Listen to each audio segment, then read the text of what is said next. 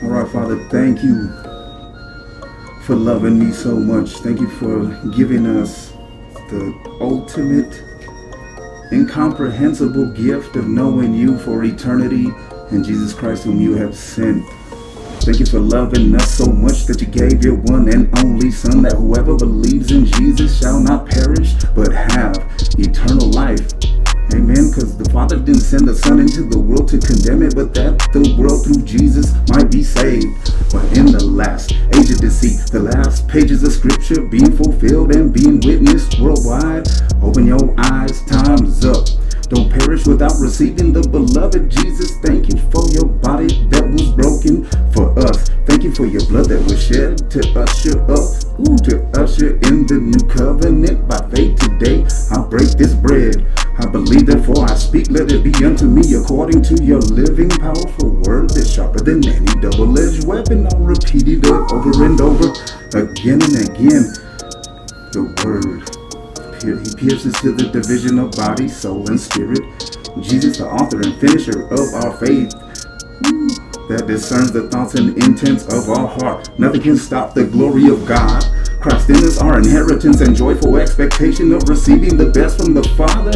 In the name of Jesus, Father, help me to make the necessary changes each day. Gifted, completing with shameless persistence. Permit the wise use of the remainder of my time to find my purpose and use my potential to accomplish that. And my Father says, handle that, but you can't do it. And Jesus says, you can do nothing apart from me.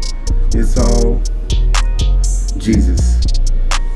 Lord, thank you for this day. Strengthen me to consciously refuse to allow procrastination, discouragement, depression, bitterness, hate, rage, anger, social media, or any other substance that's an enemy of my potential to induce me to waste even one more day. Because every decision made and word spoken as it is to our life story. Stabilize your hearts. Stand on the chief foundation. Build your house upon the rock. The coming of the Lord has drawn near and is imminent. Stop complaining about one another in order that you may not be judged. Consider this, the judges has taken the stand before the doors or in the court. Do you not have any remorse for the crimes committed? Why so bitter? Why so arrogant? Why do you act like a victim? Be thankful and appreciate the advocate here to plead your cause, taking your punishment upon himself. Amen. Thank you. Father, thank you. I appreciate that Jesus is my advocate and he pleads my cause. He took my punishment upon himself. Thank you, Jesus. Pause and calmly take a temporary 60 seconds to reflect and receive with meekness the engrafted word which is able to save your souls. The mirror of liberty, the Spirit of the Lord is here, available to all, willing and ready to be freed from the chains of sins, of sin and its consequences. Ready to be free, are you? Thank you, Father, in the name of Jesus. Lord, thank you for freeing us from the chains of sin and its consequences and the consequences of death that need life to feast on existing people. Fleeing life, fleeing the way, fleeing the truth with no other route to go and nothing more left to consume. The effort put forth proved to be worthless and nothing but piles of withered, rotten fruit. Harvest name, the pursuit of crappiness with no rights and self-condemned. Father, thank you for the reality of your presence needed and thank you for the reality of your presence needed and seated in the essence of my being. I'm not fake or a flake like one of those fraudulent program people on a diet. Why? Cause it's labeled no sugar. In the name of Jesus, speak on Satan and keep on going. I bind and forbid the spirit of aspartame here. I loose and permit the grace of God and the joy of the Lord. Amen. We receive and come into agreement. Let it be unto us according to your word. Dunamis, look it up. Father, glorify your name by the operative energy of the kingdom within this form of tomb.